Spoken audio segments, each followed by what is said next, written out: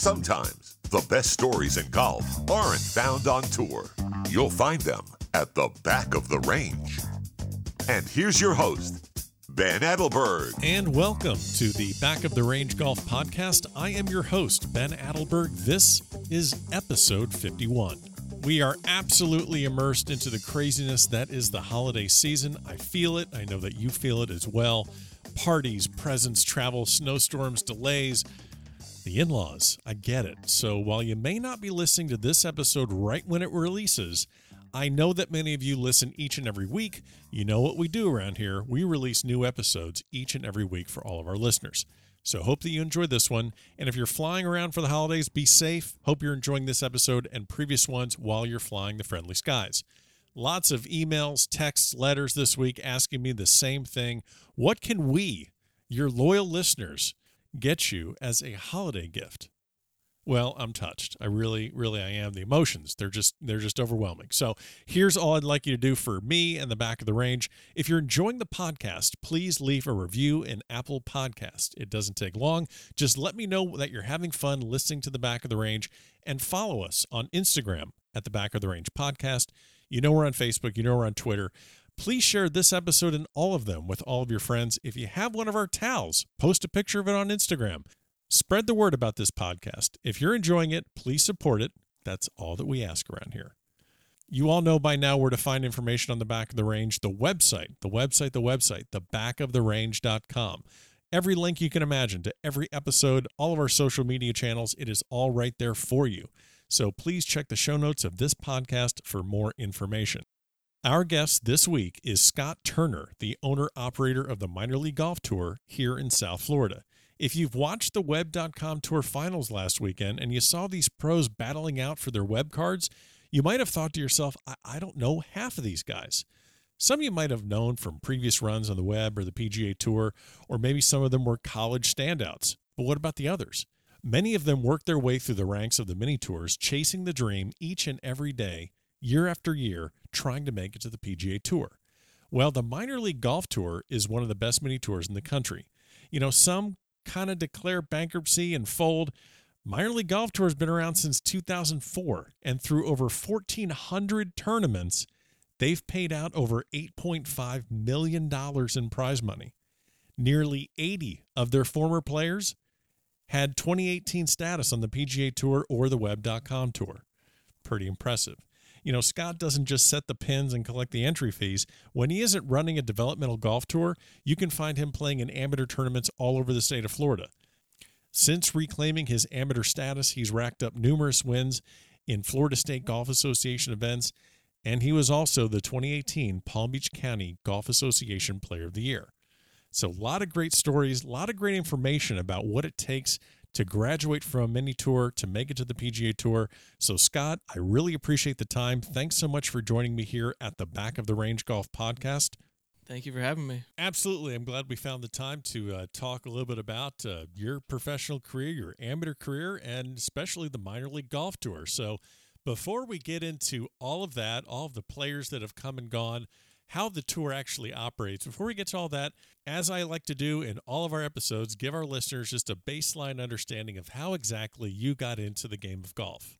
You know, when I was 2.5, 3 years old, my dad gave me a couple plastic clubs and wiffle ball for the backyard, and I fell in love right away.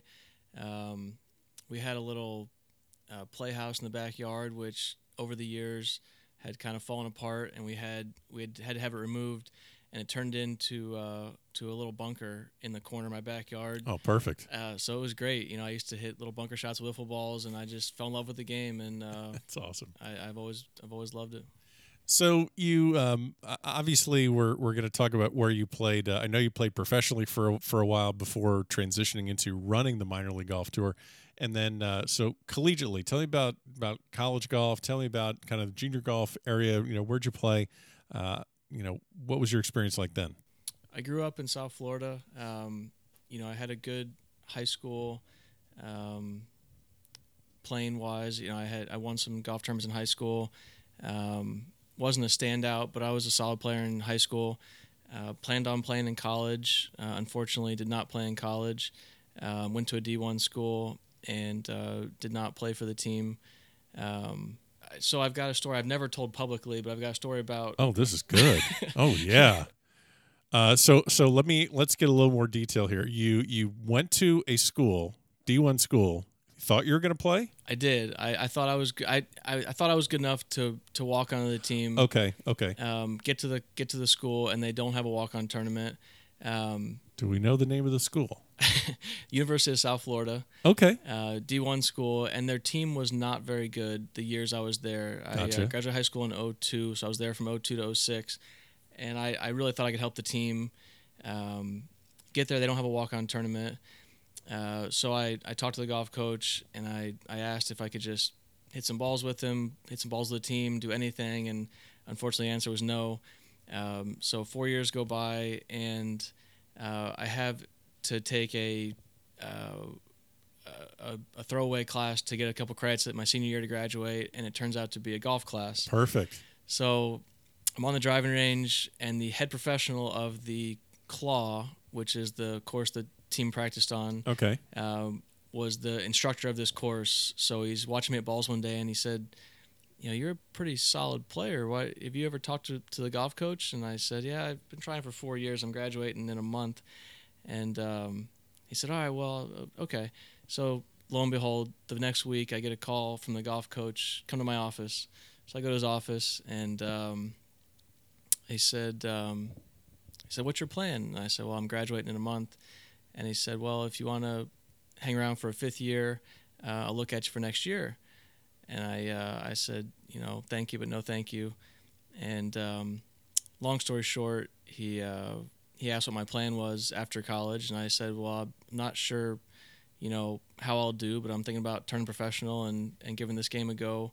And he said, well, what's your degree in? And I said, business management. And he said, you ever thought about getting a job? And it kind of gave me all the motivation I needed to try it. And because he basically said, like, by him asking you that question, have you ever thought about just getting a job? I mean, I'm reading into this that he was basically saying, yeah, that's not going to happen. You're playing professionally. Like, he's kind of telling you, like, I took it as don't waste your time. There you go. Okay. And it hurt, but it gave me some motivation, and that's all you need. Yeah, and it so it turns out that he was right. I didn't make it, but I certainly tried, and it was definitely. It sounds like though you would have made that golf team a little bit more successful in the 4 years. I really wanted to play for the team, and I didn't. But Yeah. But anyways, that it wasn't meant to be, and so I gave professional golf a try and had some success, but never made it. So then came the minor league golf tour. Yeah. So you actually played the minor league golf tour for several years. You won multiple times.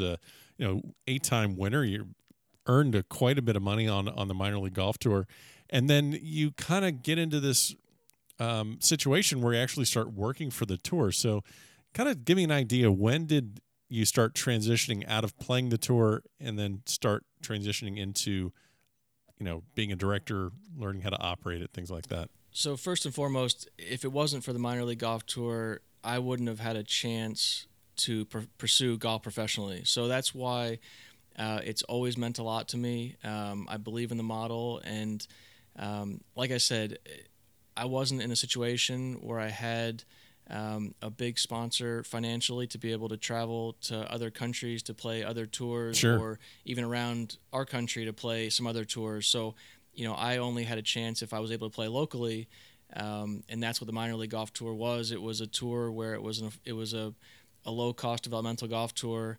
that gave me a chance to play and compete and learn how to win. And I won some money to be able to go play some other stuff, to do some Monday qualifiers and to go to Q school and to do some things. So it was, it meant a lot in my professional journey, and hence why I'm still involved with it. Sure. So you're playing the tour. It obviously, just like you said, means a lot to you. And Jay Slazinski is the founder, the original owner of the minor league golf tour. He comes to you and says, "Hey, or do you go to him? How did it start? Where you start work for the tour?" So I played a lot for a number of years, and Jay was the owner, but he was involved. He was at a lot of events. So I became friendly with the director of the tour and Jay as the owner. So we were friendly for a number of years, and Jay actually had offered me a part-time job a few different times while I was playing, and I'd always told him I really appreciate it, but it's not the right time. I still want to pursue playing a little bit longer. Sure. So when I finally decided to move to the next chapter of my life, Jay was one of my first phone calls, and the rest is history. There you go. So have you ever worked running tournaments before or done anything involved with the operation of a golf tournament? Before the minor league golf tour, no. Okay. So I mean, I still do. I mean, even though I own the tour now, I still run the tour. Right. No. I was just curious, like, you go from playing it and now being a tournament director and eventually getting into the situation. I think it's a year now that you've owned it. Now you're the guy that all of these players that saw you playing are looking to for, purse breakdowns and making decisions on rules and scheduling and all that stuff. So now you're that guy. What was that culture shock going into that when you first started? It was actually much more seamless than I thought it would be. Okay. I think the players had a level of respect for me because Sure. I was a player and a decent player.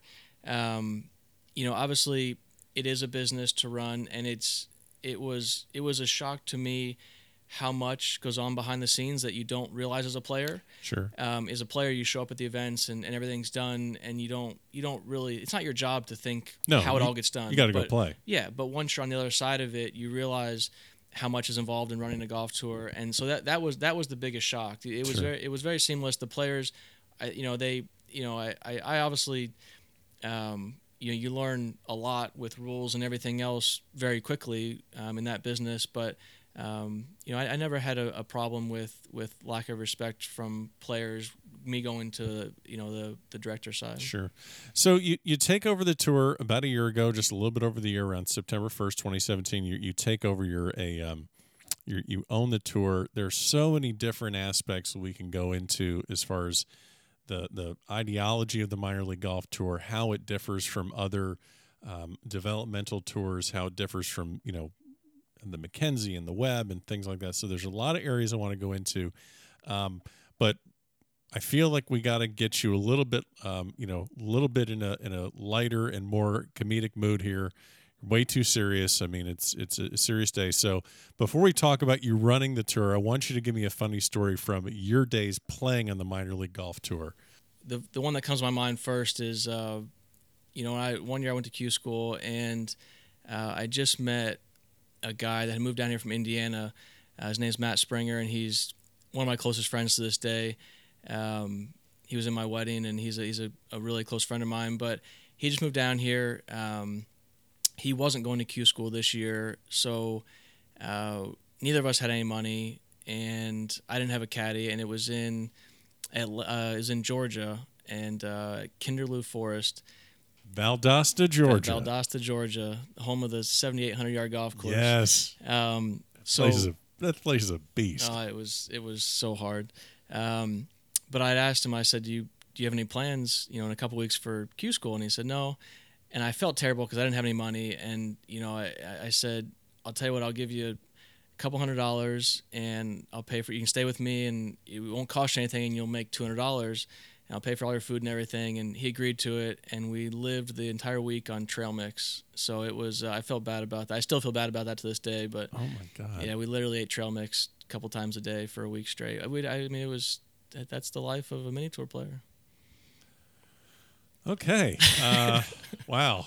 I will never forget that story for as long as I live when I go buy trail mix. And I mean, can you even eat trail mix anymore from a gas station? I haven't eaten trail mix in years. Okay. I was just going to say, there's no way. Oh my God. Wow. You really brought the mood of this show right down to a screeching halt. We are still looking for a trail mix sponsor, by the way. We're going to try and get that done. So you're running the tour now. And, I've lived in South Florida all my life. I've played amateur golf down here for a long time. I know a lot of guys that have played the minor league tour. Greg O'Mahony is a great friend of mine. He was one of our earlier episodes. I think he's top 10 in career earnings on the minor league golf tour. So a lot of these tours are set up different ways. They're set up in multiple states. They're set up with payment structures that are, hard to understand. For someone that does not know the minor league golf tour, and we are going to put the link to this your website link in the show notes. But I know nothing about the minor league golf tour. I'm a college golfer. My eligibility is running out. I'm going to try and play professionally. I see something about the minor league golf tour. I don't know anything about it.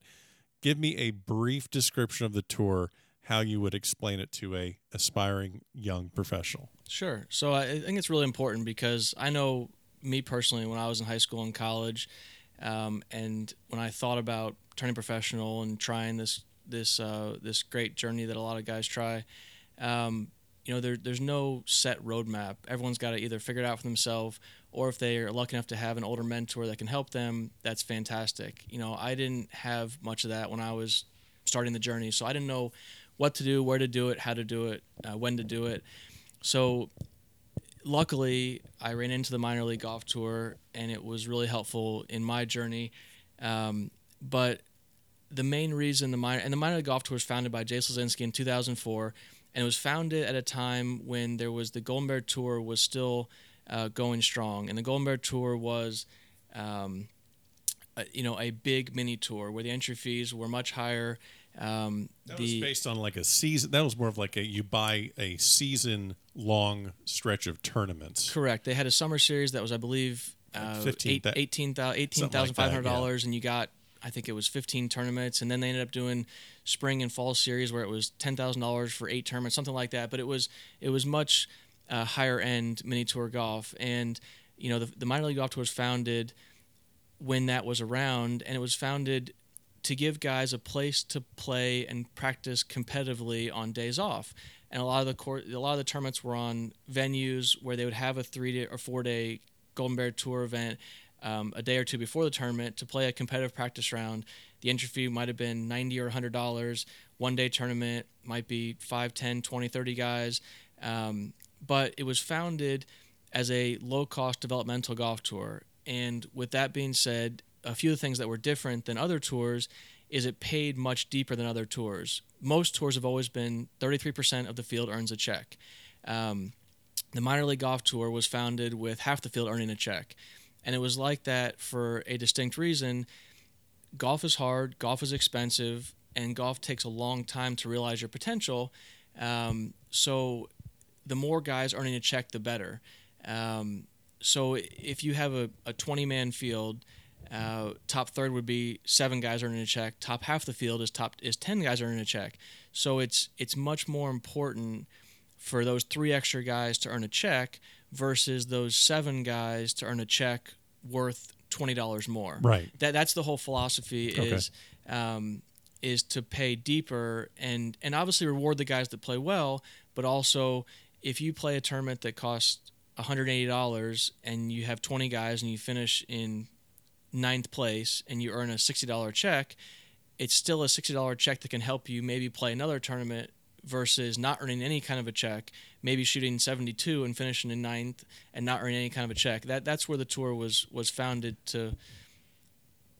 So it's I mean the bottom line is less than 10% of players at the professional mini tour level may earn more than they spend. Right. More than 90% spend more than they earn, and that's just the cold hard fact of this is not the PGA Tour with a $6 million purse every week with no entry fees. There aren't millions of dollars added in sponsor money into the mini tour level, so it's very hard to make a lot of money at the mini tour level. The mini tour level is there to develop your game, to play a lot of competitive golf, to learn how to win, to get into contention, and that's why it's structured the way it's structured.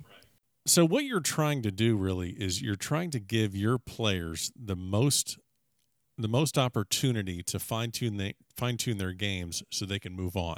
Absolutely. Yeah. The last thing we want is guys to play on the minor league golf tour for 5 or 10 years in a row. Right. We've had a lot of guys graduate to the next level that have played on the minor league golf tour. A couple of the most recent ones are Ben Silverman and Dan McCarthy.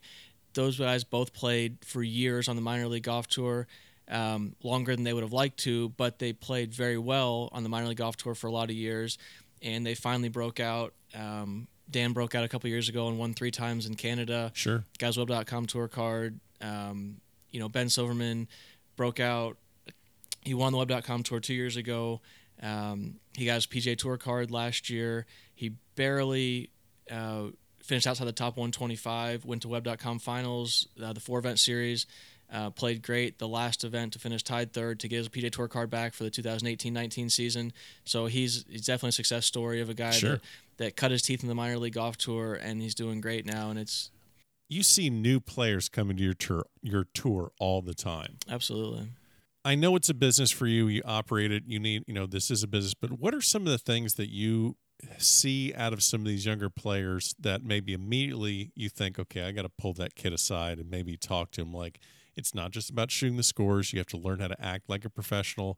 There may not be any crowds out here, but you're preparing yourself. Like, can you give me an example of a story like when you saw a kid and you said, okay, I need to sit him down or something like that? Well, first of all, it makes me realize that I'm not the young guy anymore because let's not even start with that, okay? Because I get pulled aside at least once every month or two from a 20-year-old that says, hey, I know you played for a long time. Can you help me? Can you answer this question? And I love answering questions for guys, but it makes you remember. It makes you realize that you're not, in your 20s anymore, and that you're not the oldest one in the room right now. Okay, so let's just calm that shit down. Keep going. But second of all, it happens more often than you think. The minute that I see a guy, first of all, in our policy and procedures, any player acting unbecoming professional is subject to fine or suspension or some disciplinary action. Some discipline. Sure, and it happens a lot where I have to pull someone aside that I see throw a club, or that I see yell a curse word loudly, or that, it happens a lot where I have to pull someone aside and say, look, that's not acceptable. And and 95% of the time it solves the problem right there. Just them realizing that it's not acceptable, and it's not going to be tolerated on the minor league golf tour, and it's not acceptable in professional golf, at all. So you're giving players the opportunity to learn how to play professionally, also learn how to act professionally. So that's so important because, speak to the benefit of your tour versus just 20 guys getting together at a local club and throwing $100 in the middle for skins or this or that. Like, you do a lot of 1-day events, you do a lot of 2-day events, you have contests. Like, give me an idea as to how important it is for to have a tour as opposed to just going out and playing for money. No, so here's a perfect example. So here's a story that I can relate personally and professionally, but when I was younger, the minor league golf tour since day one has done live scoring. Okay, so it started out when Jay started the tour, he'd have a dry erase board that he'd put on the back of a golf cart. Classic. Literally, every player in the event printed out on a piece of paper, and then he'd have a dry erase marker, and he'd go around and he would write your score 1 under through 5 holes, and he would do the best he could. That's when I played. Now that I don't play, and Jay is the one responsible for this, but it's all online now. And now every player can actually look at their phone during the round. The player can have their phone on as long as it's on silent, and they're not, they can't make a phone call unless it's an emergency, but they can have their phone on to look at the leaderboard, and we encourage this. And here's the reason why. So back when I was playing, I Monday qualified into a Web.com event, my first ever Monday qualifier, made it in somehow, and I happened to be playing well during the first round.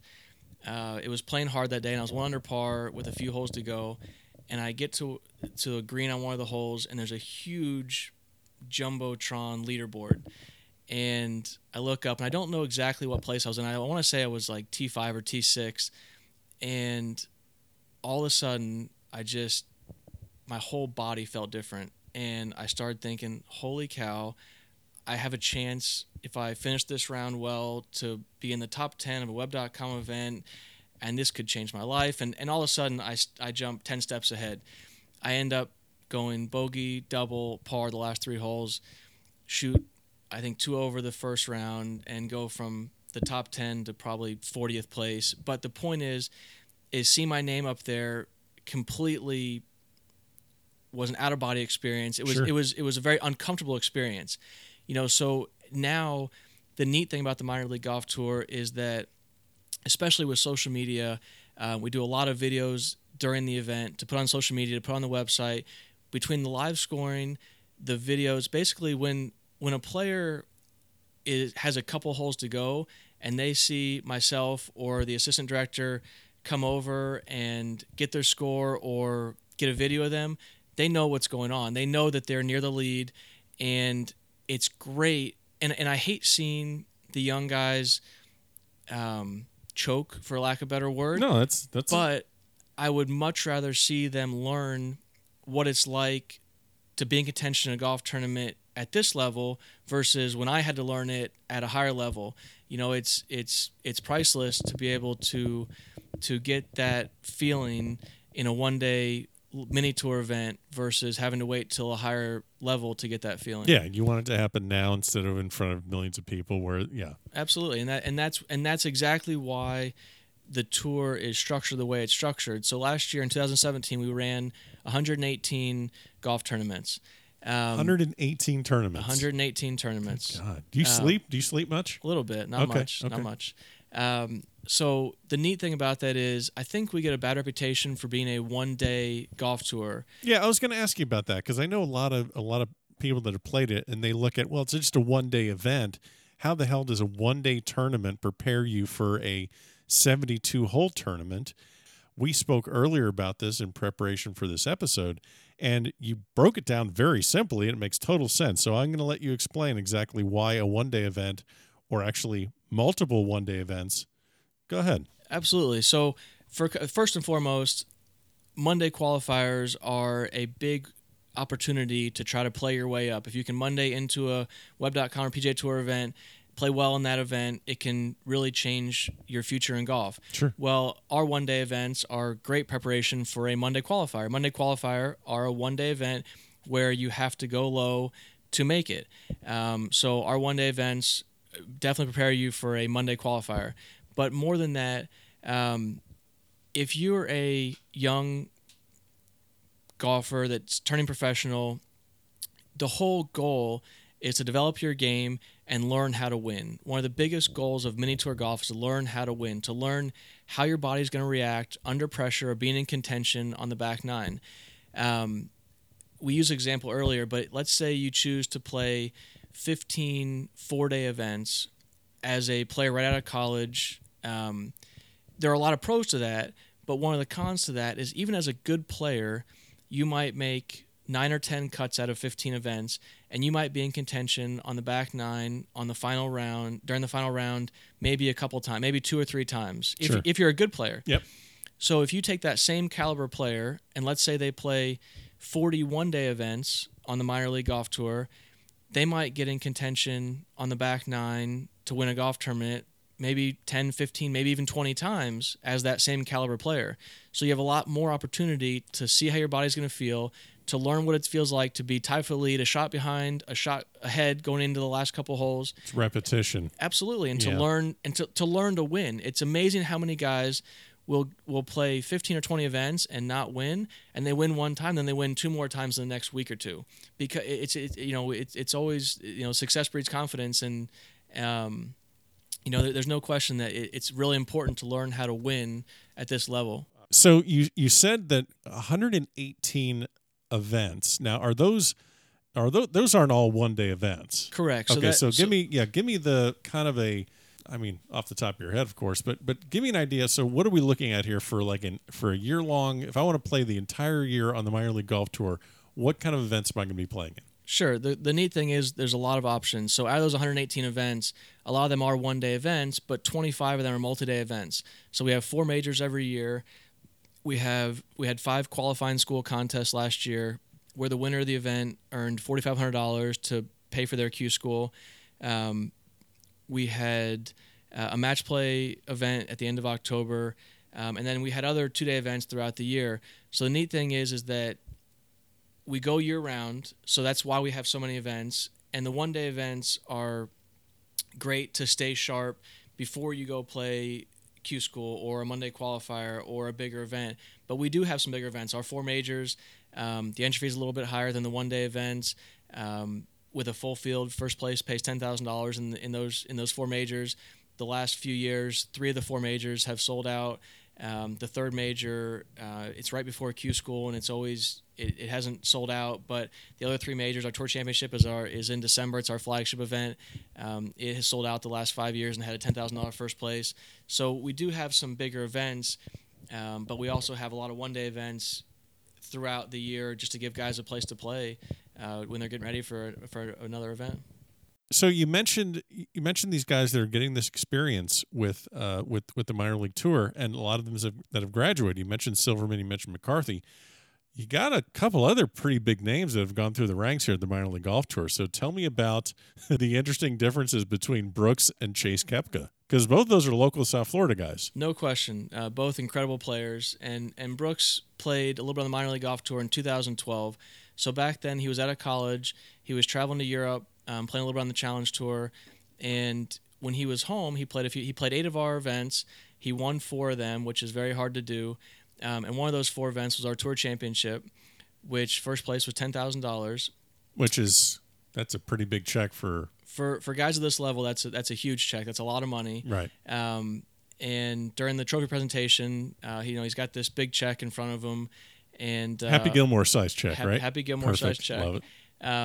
And he made the comment, I'm going to win a lot bigger checks than this. And that's Brooks Koepka. And, it's one of the reasons why he's so successful. And he's gone on to win 3 major championships, and he proved us right. Absolutely. So it was pretty neat. His brother, Chase Koepka, has also played on the minor league golf tour. Complete opposite. The first event he walked up, he played for University of South Florida, where I went to school. And we quickly chatted about that. And it was just, he's awesome. He's the most humble, nice young man I've ever met, and he's played great. He's played 28 of our events in the last couple years. He's won 10 times, which again is just crazy. Good. He's winning a third of the events he enters on it.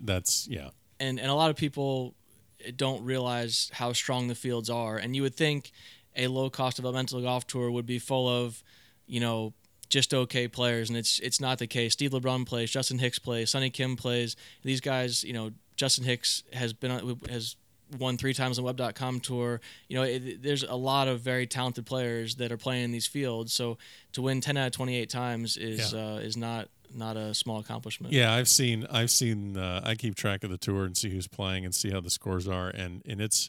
You see things like, hey, 3-way playoff. These 3 guys shot 66, and it goes 3 extra holes. You're like, good. And I'm looking outside my window, and I'm like, man, it was blowing like 20 mile per hour winds all day, and it was raining they're still shooting those ridiculous scores.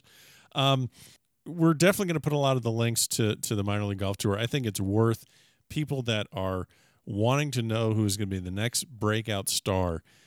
Yes, there are the Spieths and the DeChambos and the Patrick Cantlays that just pop right out of college. But your tour and other tours like it, and the Latin America tour, these are the tours that these players that you're going to see in the next 3, 4, 5 years. This is where they're coming from. No question. And right after Dan McCarthy won 3 times in Canada a couple years ago, I got a call from a reporter that said, "We don't know who this kid Dan McCarthy is. We see online that he's played on your golf tour in South Florida. Who is this kid?" Right. And I said, well, I know everyone's just learning his name now because he just did it on a national level. Yeah. But he's been playing that well for the last 4 or 5 years on our tour. He won, I want to say 54 times on the minor league golf tour over a 5-year stretch. I mean, he's an incredible player who played that well for a long time before he broke out in Canada and then on the Web.com tour last year. So, it's neat to watch these guys cut their teeth and learn how to win and play their way up. So we've spoken a lot about how you're managing the tour and a lot about your former players.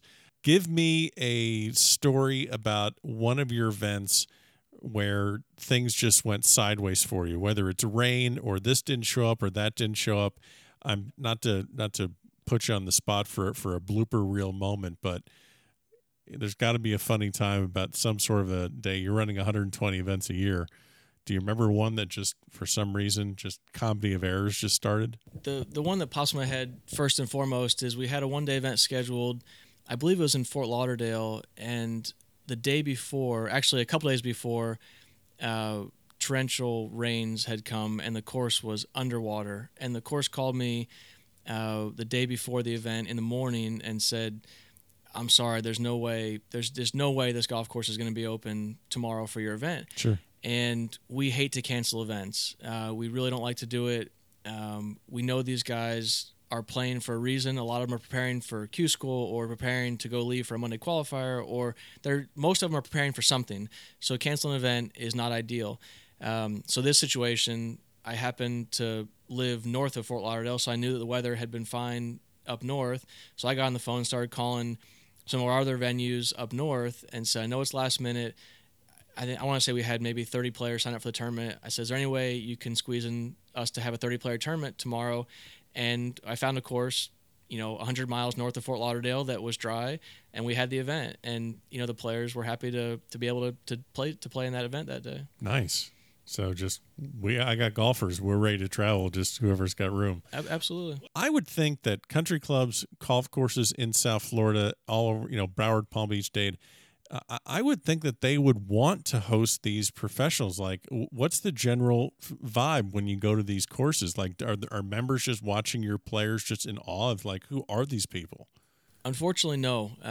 That's one of the hardest parts about the tour is we try to provide the best venues that we possibly can for these players to compete on, and it's very difficult. We do have a few courses that a few members will come out and watch the guys play, and that's awesome. But unfortunately, it's few and far between. The bottom line is golf in South Florida is a business, and just choose not to have us. They got members to make happy for the most part. There's no question. The private clubs, the winter months when their membership is here, we understand that Sure. that they can't open the doors to us. And some of those private clubs do open the doors in the summertime when their members are up north, which is great. And we do play majority public golf courses in the winter time. But even the public golf courses, most of them are just full from January 1st and through April 30th, and it's very difficult. So we're always trying to find new venues, especially the last few years with venues closing down. That's made it harder because not only are we losing possible venues, but then those golfers are going to go to the other venues, which makes them busier. It's very difficult. So we're very fortunate that we have the clubs that we have that host our events, but it's a constant battle trying to get new courses and the best courses we can.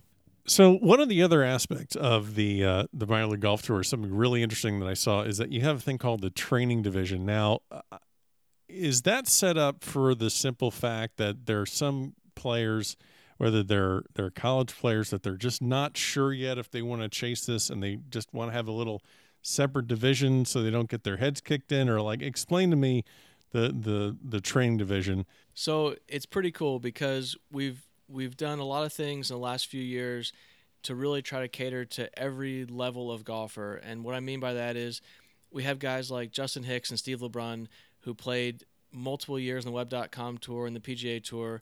Justin Hicks won 3 times on the Web.com Tour. He's fighting hard to try to get back to that level.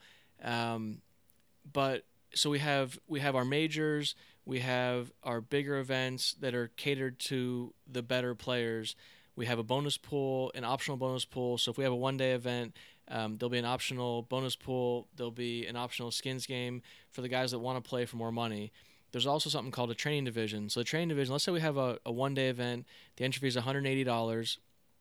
The training division will be around $90, around half that entry fee. And the regular division is open to professionals or amateurs with a handicap of 6 or less. The training division is open to anyone, and it's primarily amateurs with a handicap of 6 or more.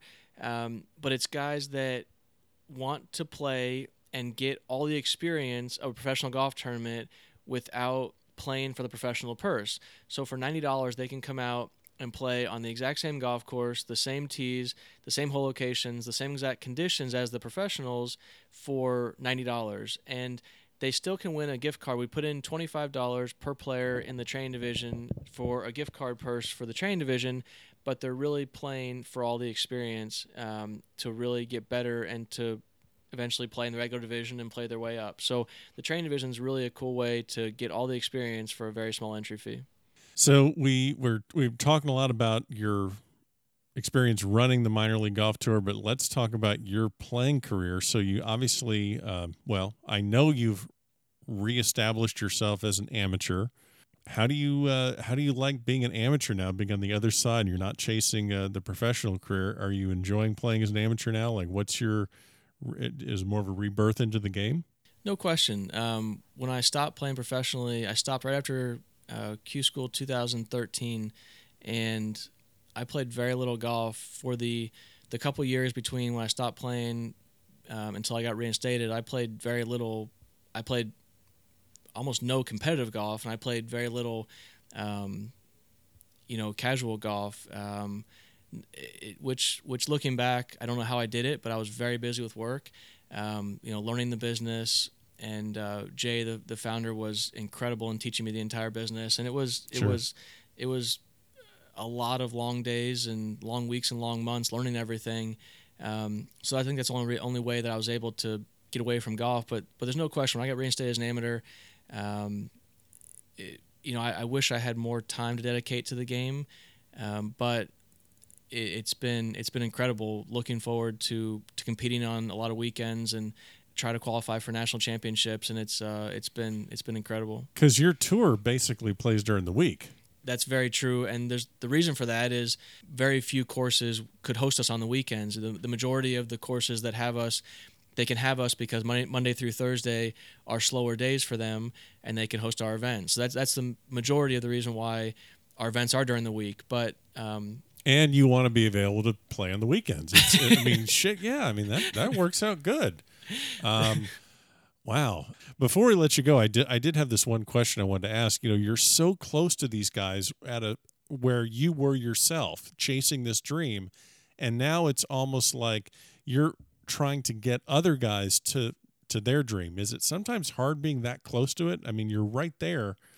It was a little hard at first, but very quickly that went away. And the fact that if I could help a few guys in any way when they ask me a question about how should I do this, how should I go about this, what should I do, when should I do it, the fact that I could help some guys was pretty cool. And that, I got over it pretty quickly. When I got my amateur status back and I had a little bit of success at amateur events, and I got asked a lot, are you going to turn professional again? And it was a really quick, no. I loved the journey. I enjoyed it, but I enjoy what I do now, and seeing these guys chase their dream. And, I honestly get a lot of satisfaction when I see guys play their way up. It's really neat to know that, that the minor league golf tour played a small part in a lot of guys' journeys. It's pretty neat. Absolutely.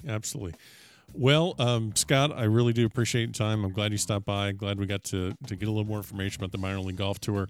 We're going to put the links to the website in our show notes, but the website, give me some of the information on how people can find that information on the minor league golf tour. Sure. The website is minorleaguegolf.com, and then Instagram, minor league golf tour. We also have a Facebook page and Twitter, but Instagram. The neat thing about Instagram is it's hot shit, man. I mean, it's hot shit. I'm sorry. Go ahead. The neat thing is that I get this a lot from former players and current players, but former players, they tell me all the time, I don't have time to look at your website every day to look and see what's going on, but I can look at your Instagram and see, every single day what's going on with the tour and who's winning and who's doing this and doing that. And it's really neat. It's a neat way to follow along with what's going on the tour in 30 seconds every day. Perfect. Well, we'll put those links. Hopefully our listeners will keep an eye on the minor league golf tour, look at the players, because those are the ones they're going to be seeing on TV in the next few years. So, Scott, thanks for joining me. We'll try to do it again soon. You got it. Thanks for having me. And there you have it, another great episode here at the Back of the Range. Thank you so much to Scott Turner for joining us this week. Remember, next week is the last one of the year. It's our 52nd episode. That will feature Stuart Hagestad, 2016 U.S. Mid-Amateur Champion. You do not want to miss that episode. Go ahead and subscribe in Apple Podcast. Check us out, Instagram, Facebook, Twitter, thebackoftherange.com. We will see you next week here at the Back of the Range.